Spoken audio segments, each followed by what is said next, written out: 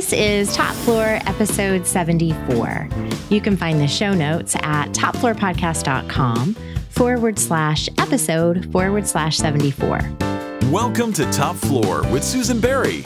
This weekly podcast ride up to the top floor features tangible tips and excellent stories from the experts and characters who elevate hospitality. And now, your host and elevator operator, Susan Berry. Welcome to the show. Today's guest is a study in what seem like contradictions. Trisha Perez Keneally grew up Jewish in Puerto Rico before moving to New England in middle school. She has a bachelor's in government, an MBA, and 2 culinary degrees from Le Cordon Bleu in London. And Trisha is the hands-on owner and culinary educator at the Inn on Hastings Park while maintaining an extremely busy and close family life.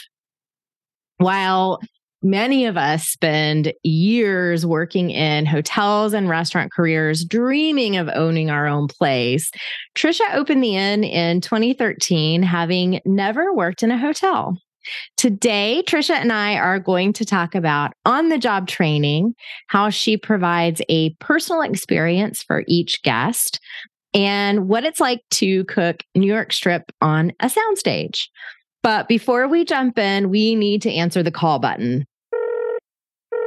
The emergency call button is our hotline for burning questions from the public at large. If you would like to submit a question, you can call or text me at 850-404-9630. Today's question was submitted by Phineas, who wants to know, this is such a good question for you.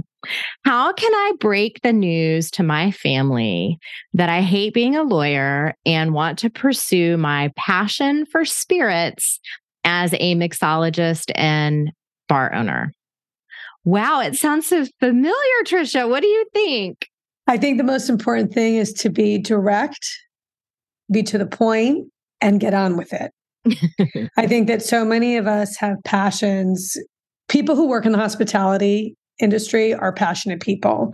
And I think when you speak to most of us, you'll find out that there was a moment or there was an experience that spoke to them, that resonated with them. And I think, unfortunately, because we don't hold the professional attributes of hospitality in the same regard that cultures do around the world, I think a lot of times people think that working in a restaurant or working at a hotel is a pastime or it's a stepping stone to another career. I'm using it to pay for this type of education. But it truly is a professional career. And the sooner that you recognize it as such and that you want to follow your passion and that you are well suited to doing it because you've educated yourself, you've made yourself the best mixologist, or you've made yourself the best som, or you are just the most incredible person at running a front desk, the better off you're going to be. So I'm all about own it. If this is what you want to do, be the best mixologist that you could possibly eat. I totally agree. The other thing I would say to Phineas is I would share this information as letting you know from that mindset versus from a looking for your approval or asking your permission mindset. I think a lot of people get into this thing where their family helps them pay for higher education that they then don't want to use, and they feel like they're back-footed for the rest of their lives. Don't be. You only get one. You got to do what you want to do. So speaking of all of this, the first chapter of your career, Trisha, was as an investment banker. What did you like about that profession and what made you leave it? What I loved about my investment banking profession is that I got to work with some very intelligent people in terms of my colleagues as well as my clients. I was working for a firm that specialized in high tech. And at the time, it was really the beginning of the internet boom. So I was working with entrepreneurs who had developed technologies, had patents for things that truly make the internet what it is today. Oh, cool. So I got to learn so much about cutting edge technology. I also learned an incredible amount about what true customer service is all about. Because the people that I was working with were often at a critical juncture in their company's histories. It could be exciting, it could be stressful. And I really had to work hand in hand with them to reassure them that everything was going to be okay. The other thing that my investment banking career afforded me was the opportunity to travel all over the world. And it gave me a lot of experience as a consumer of hospitality. So a lot of those experiences that I had as a very frequent flyer, a very frequent guest in hotels, was a definitive perspective of what I wanted my hotel and my hospitality experience to be like for my guests. So what made you leave? What made me leave is I always knew that I wanted to be an entrepreneur. My father was an entrepreneur, started his own company when he was in his late 20s.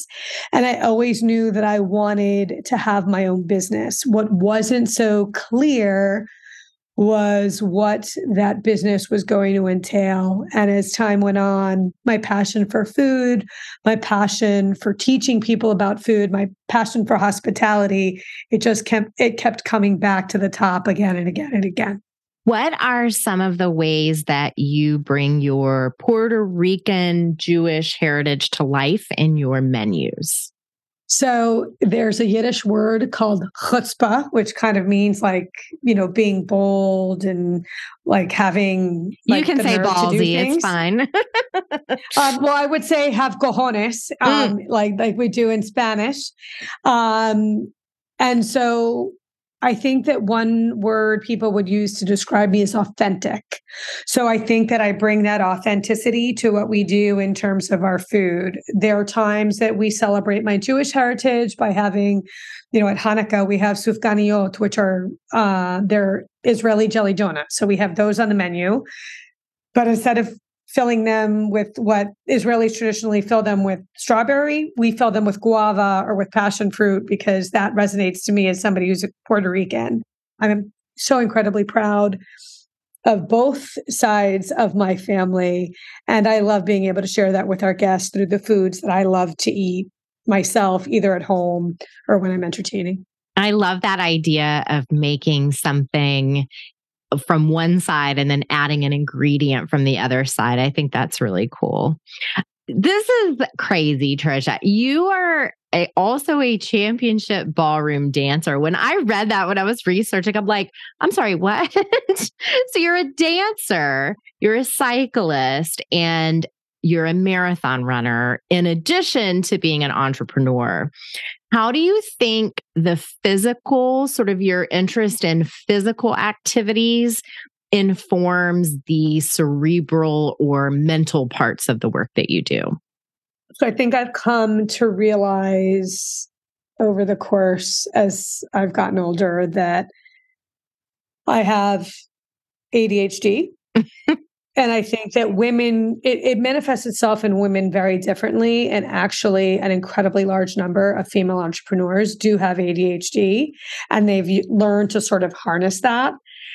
And for me, the physical activity, especially activities that are challenging, like ballroom dancing, like being able to bike long distances.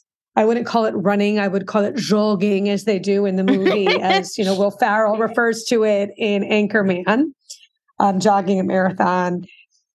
I think they help sort of keep me focused. And I also think that it's also about the mental ability to set a physical challenge for yourself and be able to overcome it. And in some ways, being an entrepreneur is all about identifying challenges and being able to work through it. And you have to keep yourself mentally and physically strong, I think, to do it well. I often tell people it's really important to put your oxygen mask on first. When you travel, they always tell you that. And for me, the physical activity, that's my oxygen, right? That's my oxygen. So that's the way I sort of keep myself focused, keep myself in shape, and, keep sort of teaching my team and my family, to be honest, the importance of always having ambitious goals. I love that. I love the idea that a physical challenge can build confidence that can then sort of overflow into other parts of your life. I need to remember that when I am trying to fight with myself about actually exercising. You appeared on Beat Bobby Flay last year. When I watched your episode, I couldn't believe how relaxed and confident that you were. We could probably spend the whole episode talking about this appearance on this show, but will you talk a little bit about how you got on the show and what it was like? It was an opportunity of a lifetime, right? To be able to watch, I've watched Bobby Flay, have long been an admirer of his cooking even before he became a celebrity chef. What he does, like being able to get on there and do all of these, compete using all sorts of different cuisines, recipes. And so I was actually quite surprised when we got the call, and I did a series of interviews with their producers. We talked about what potentially would be the dishes. We came up with, I proposed several. And it was a really fun experience. The only thing was that it was in the middle of COVID. It was September of 2021 when we filmed. And so it's my understanding, Bobby was totally gracious, really friendly, but I think that he was a little bit constrained because of the COVID parameters. So I would have liked to have been able to interact with him more, but everyone was super friendly on set, extremely professional. It takes about 6 or 7 hours to do the episode. So again, that stamina and being able to stay focused, those are things that are really helpful, but it was a great opportunity. That's amazing to me that it takes that long. Do you do the cook more than once? No, the cook you do once. The cooking, like your timed cooking, you do it once, but it's more the walking in, sort of some of the intros, some of the different things that take a little bit longer, but it's really well done. It's incredible. Their production team is top notch. The facility's super easy to work in. Would do it again in a heartbeat. I watched a lot of tape, but probably didn't focus on sort of the important thing. There is always something that's a twist, and it's not, it's subtle. It's about technique. Those New York strips, cooking a New York strip in 20 minutes is not an easy thing. They were humongous too. They were humongous, right? And so the other thing that I was a little bit frustrated by is they specifically said to us, the production team, focus on the ingredient. And so my steak was actually cooked perfectly. It looked delicious. And I had timed it because I knew that it would sit for like 5 or 10 minutes, which is the ideal thing that you want for a steak, as they were waiting to judge it. And so what they didn't like was that I didn't give them enough chimichurri. I'm like, but the steak was perfectly cooked. So, but that's the thing, is that there's always like a twist, right? So maybe I could have cut the steaks in half, right? And made them smaller, right? So that I wouldn't have been so worried about the steak. But I learned, and if I ever get invited back, sometimes they invite people back, I'll be more prepared. Excellent. Excellent. You opened the Inn on Hastings Park in Lexington, Massachusetts, so just right outside of Boston, 10 years ago in 2013. You were armed with 2 Le Cordon Bleu diplomas, a Harvard MBA, and no hotel experience at all. Talk about some of the on-the-job training that you did and where you think you may have made a couple of mistakes. So in terms of on-the-job training, I think it's critical for entrepreneurs to be very self-aware and know what they don't know how to do. So obviously, I was new to this business, so I purposely went out and hired people who I thought were best of class for their job. So the people that were working with me, my general manager had been a general manager at another Relais and Chateaux property. And I aspire to be part of this group called Relais and Chateaux, which we will talk about a little bit more. I went out and hired people that worked at properties that I admired in the Boston area. I had 3 people on my team that had worked at the Boston Harbor Hotel. And I made it my business to work alongside them and understand their jobs. I am very big on hiring people. It was the same thing when I was in investment banking. I hire people who want my job, right? Because if you want my job, then you're going to work really hard to get that job. And so I am proud of the fact that we have had a lot of people that have been with us for 8, 9 years. I have some people that have been with us since the beginning. That's a pretty incredible feat in the hospitality industry. I mean, it's incredible just that you've stayed open, to be perfectly honest with you. Well, it's true. It's much more difficult as an independent, right? It takes 5 years for an independent property to kind of reach that potential. I think the mistake that I made in the beginning, we're a luxury property, and I should have just own that from the beginning. And I should have been a little bit more comfortable with the fact I'm delivering a premium luxury service and there's a price for that. Got it. So do you think that you underpriced yourself a little bit, or just that you felt funny about it? I think that we did underprice in the beginning. I think that I was so focused on occupancy, but in my world, what I really should have been focused on was ADR and recognizing that the cost of the room based on the service that we were giving, if I was going below a certain dollar amount, then I just should have said, you know what, we're not going to sell the room. That it was better for us to be at a lower occupancy rate at a much higher ADR. And that's something that I'm really happy that we've sort of rectified, because I feel that the quality of the service, whether it be the caliber of our rooms, whether it be the amenities that we offer, but even more importantly, it's those special touches. Like, I really do know my guests. You mentioned Relais and Chateaux, and I know you got that status within the first year of opening, which is pretty impressive. Could you explain what that hotel collection is and how being a member impacts your operation? So Relais and Chateaux is a marketing association that was started in France. There are over 550 members around the world. And in order to be included in Relais and Chateaux, you have to be invited to apply. And the application is probably about 30 pages. And then there's a corresponding set of standards that you have to adhere to. And you get evaluated on for acceptance into the group, invitation into the group. But then you have to adhere to those standards year in and year out. So for an independent property, it provides a great framework for establishing standards for your team. Very similar to the Forbes standards, right? There's over 300 Forbes standards that you have to adhere to, and you get inspected once or twice a year to adhere to those standards. And I think it's really a useful tool as an independent hotelier to have those types of standards. I know Julia Child is one of your heroes, maybe your biggest hero. And like her, you are a culinary educator at the Inn. You host immersive culinary weekends and supper club kind of cooking classes. What is appealing to you about the teaching part of culinary and teaching your guests about food and wine?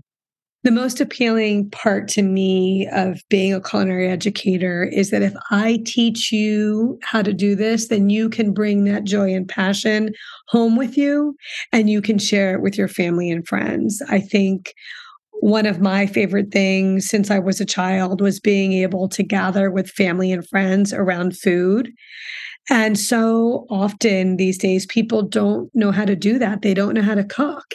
And I just think that that's a shame. It's a waste. And I love being able to share something that I love so much and share it with people in a way that's really accessible. It's really fun sometimes to watch the Food Network and see some of these celebrity chefs, but sometimes I think that people find some of the recipes to be intimidating. What I want to do is make it accessible and let them know that there's things that they could do that would completely impress their family and friends with a little bit of technique. A little bit of technique goes a really long way. This sounds like a good time to take a break. When we return, Trisha is going to attempt to teach me how to cook and tell me a ghost story. Be right back. Top Floor is sponsored in part by the Hunter Hotel Investment Conference, taking place March 21st through 23rd at the Atlanta Marriott Marquis. Hunter brings together the hotel industry's most influential leaders and investors for networking opportunities and insightful sessions on hospitality trends. Deals are built on meaningful relationships, and Hunter is where these relationships are made and deals get done. For more information, visit hunterconference.com. We like to make sure that our listeners come away from each and every episode of Top Floor with a couple of really practical and specific tips they can try either in their businesses or their personal lives. So I've got a couple of each for you. If someone is thinking about following in your footsteps and opening an inn or a bed and breakfast, this is a very popular dream for hotel employees. What are the 2 or 3 most important things that we haven't touched on yet that she should do to be successful? I think it's very important to remember that this is a 24/7 business. That doesn't mean that you need to be there 24/7, but it does mean that you need to hire people that you know will follow through in the way that you want it to be handled if you are not there in that moment of time. And so you can have a 24/7 business, but don't have to be there 24/7. But the quality of your hiring is really important. If you are buying a small property, you have to understand that you are not going to have the revenue to hire a ton of staff. So it's something that you really need to think about. How much time do you want to be dedicating to the business? Because the irony is, the smaller the business, probably the more time you're going to have to spend there. What about you? How much time do you spend at the inn these days? So the inn is 1.5 miles from my house. I have a phenomenal management team. So it all depends on the day, right? Because a lot of the things that I do in terms of managing my team, like I can get snapshots. I get up in the morning and I'm looking, I don't even get out of bed and I've looked at my phone and I can tell what happened yesterday. I'm looking at end of shift notes from both the restaurant and the hotel. So oftentimes by the time my managers get up, they will have received a message from me because I saw something, I liked something, I didn't like something, I want something to be followed up on. And then it all depends on what we have on the docket. Right? If we have a big event, if we have multiple events going on, if we have a lot of check-ins, if one of my managers isn't there. But, I tend to plan my schedule out sort of weeks in advance based on what I know is coming from, looking at my BEO runs, looking at occupancy. So I kind of have a sense of what's coming down the pike. Understood. You have an Instagram series where you answer questions that people are perhaps embarrassed to ask about cooking. So I'm going to ask you one of mine. My husband does 99% of the cooking in our house. I don't think I'm a terrible cook, but I am not a passionate cook, and he is. One of my biggest challenges is feeling confident that I have cooked meat long enough. Now, I understand thermometers, but there is a second part of this. I have a tendency to cook it and sort of psych myself out. So I'm like, okay, don't touch it. Let it get a sear. Let it get a char. Let it happen. Let it happen. Cut it open and then start to get freaked out. So it's too late to do the temperature because I think I'm fine. I'm approaching it with confidence. And then I psych myself out. Of course, this is a terrible cooking method and probably makes you want to gag, but what do you recommend? So I think one of the important things about cooking meat, especially in the United States, is that I think that it might start at the beginning, right? In terms of, okay, is your pot hot enough? Like, is that pan hot enough? Okay.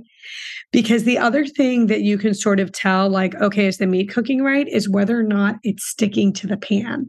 So when you're trying to get that sear and you try to turn it, do you sometimes find that the meat is sticking? Mm-hmm. That means it's not ready to be turned yet. If you're fighting with it, what?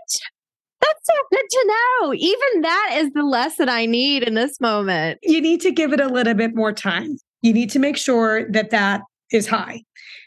I would take some time. You may have already done it, and I'm happy to send you some reference recipes. Take a look at The Joy of Cooking. Take a look at Julia Child. They do a very good job sort of describing like what that process should look like. The challenge with most cooking is that we think it looks wrong right before it's right. Yes, that's exactly right? And this is exactly what you're talking about. Okay, so if it's fighting with you, it means it has not heated up enough. So once it's like not fighting with you, flip it, okay? And then that thermometer, do not cut the meat open, okay? I know. But I always think, oh, it's fine. And then... Because you know what happens? You know what's happening when you're cutting the meat? All protein needs to rest, okay?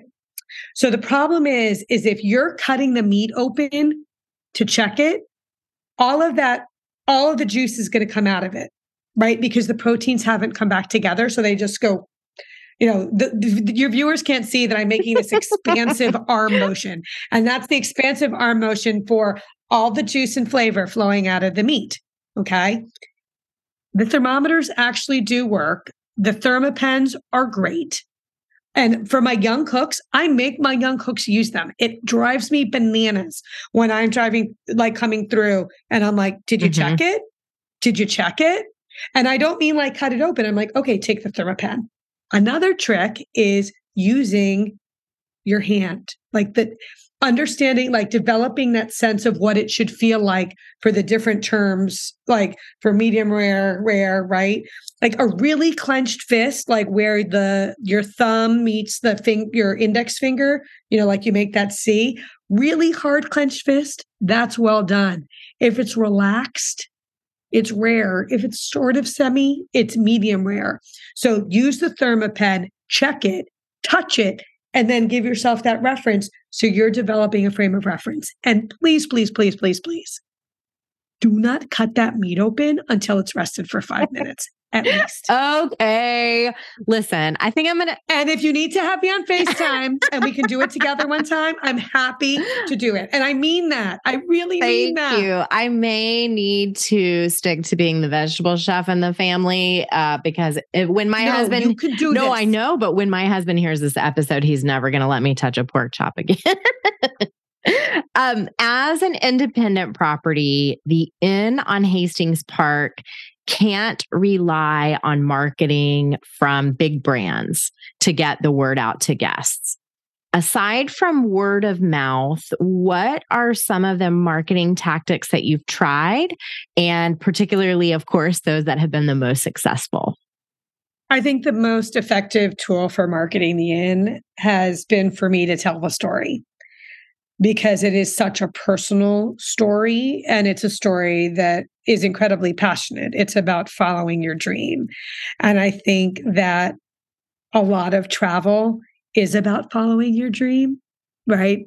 We dream of going to different places.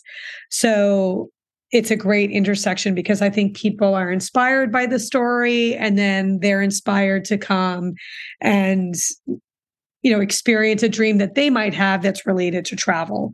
So I will go anywhere and everywhere and talk about what I do and about the Inn and about my team. So that's been really an incredible opportunity for me. So it's really just sharing the story of how the Inn came to be. Good to know. We have reached the fortune telling portion of the program. So now's the time when you predict the future and cast some spells, wave your magic wand, whatever you got. What is a prediction that you have for the future of luxury lodging? I think that luxury lodging is only going to become more personalized and more hands-on. I think that people really missed being able to be together and in company with other people and we did a lot of taking care of ourselves over the course of the last 3 years. And I think that people do have an appetite for being able to go somewhere and have somebody else pamper them and take care of them the way that they would like to be, because we certainly are all capable of taking care of ourselves, but it's a treat to be able to go and just relax and to be able to experience someone taking care of you in a way that you wouldn't necessarily do at home. If you could wave a magic wand and eliminate one challenge in your business, what would it be? Staffing shortages, but it's kind of a combination. I'm going to wave my wand twice. I'm going to wave my prerogative. wand. You can do what you want. There you go. The fairy godmother. I want to eliminate the staffing shortages, but I also want people in the United States to recognize that hospitality and tourism are a very important part of our economy, and that it's a very important investment for us to make sure that we have employees that are well trained and take pride and can compete with the best hospitality professionals around the world, because in other countries there's a much stronger tradition, and the dedication that they have to educating those professionals is sort of beyond what we have in the United States. We're very lucky to have some schools that do it very, very well. But I think that there's a lot of opportunity for us to do a better job, especially training the people who work in the luxury properties. What is next for you, and what's next for your company? What is next for me is I have been working on a cookbook memoir about the experience of opening an inn and sort of what it means the experience has meant to me. In terms of the inn, we're getting ready, we're going to be in double digits, right? So we need to keep on going and sort of really, again, pushing that luxury aspect. And what I mean by that is really pushing the envelope on how personalized we are with our service with our guests. Can you think of an example of what pushing the envelope looks like for a particular guest? Yes. I'll give an example. We have one of our guests who's been staying with us since we opened, had to have surgery last week. And so she lives in Connecticut. She came up, her son lives right near the inn. She stayed with us the night before her surgery, and then she came back to us after she'd had her surgery. And my front desk manager made sure, we had soups, we had all sorts of food ready for her. We had stuff that would work for her, given the surgery that she had just had. And what I love about that, that's what we do. Right? If we know that you need something special like that, we're going to make sure that that's all taken care of, so that when you are back at the inn, all she needed to focus on was healing and getting better. But we made sure that there was the right food for her, given what she had gone through. That's great. That's a great example. Okay, folks, before we tell Trisha goodbye, we are going to head down to the loading dock where all of the best stories get told. Going down. Trisha, what is a story you would only tell me on the loading dock? So one of the things or stories or things I would ask you about on the loading dock at the inn is if you've met any of our ghosts. What? So I've had a few sort of encounters, but some of the members of my team could tell you stories about things moving things being in different places in the kitchen, sort of walking through like at certain times and sort of feeling, but it's become a big source of conversation when people are taking a break, like if something had happened the night before about the ghosts at the end. This is like the most craziest loading dock part ever. What experience have you had? Well, it's sort of what's interesting is that from the moment I first walked into the building and looked at the property, I had this very strong feeling like that I belonged in this building, right? That the building felt very comfortable to me. And the buildings have an incredible history. They were built in the 1800s. A variety of people have lived in the building. And a lot of the people who lived in the main house and in the barn were people who really cared about Lexington. And so also the woman who the inn is named for, Mariah Carey Hastings, they also talk about her ghost walking around the neighborhood that she lived in, which is right on the other side of town. So I think that what it is that I have an incredibly passionate team. Like they love what they do. They're so genuine. And sometimes I think the people who have lived in the building before us come and lend a hand. It also is probably helped by the fact that the barn was a joiner's barn. That means it's a carpenter's barn. And they used to make caskets. Wow. So you probably have a lot of traffic there. Right. I mean, it wasn't like they would take the caskets to where they needed to be, but I just think it's funny. And there's another woman, Ellen Dana, who also plays in the history of the inn, and her portrait hangs in our living room. And it's a portrait of her as a child. And people talk about that wherever they are in the room, they feel that she's watching them. It's all it's very calm and nurturing. It's not scary. I know that it's not scary. It's more, we're here to help. We're here to take care of you. Have your guests ever had a ghost encounter? There's some of our guests who have said that they have sort of felt, but I think that's also, we have guests, the woman that I was talking to us, she has probably stayed with us 40 or 50 times. Oh, wow. Right. And so the ghosts know her now and are just like, hey, girl, welcome back. Glad to see ya. And a lot of our guests are very particular, like they want like their particular room. Right. And there's elements of the architecture that we preserved from when these buildings were built. So it's all good. That is so interesting. I'm trying to picture a scenario in which I would have what I thought was an encounter with a ghost and feel calm and cool and collected about it. Much like your experience on Beat Bobby Flay, you are just unflappable and it's pretty impressive.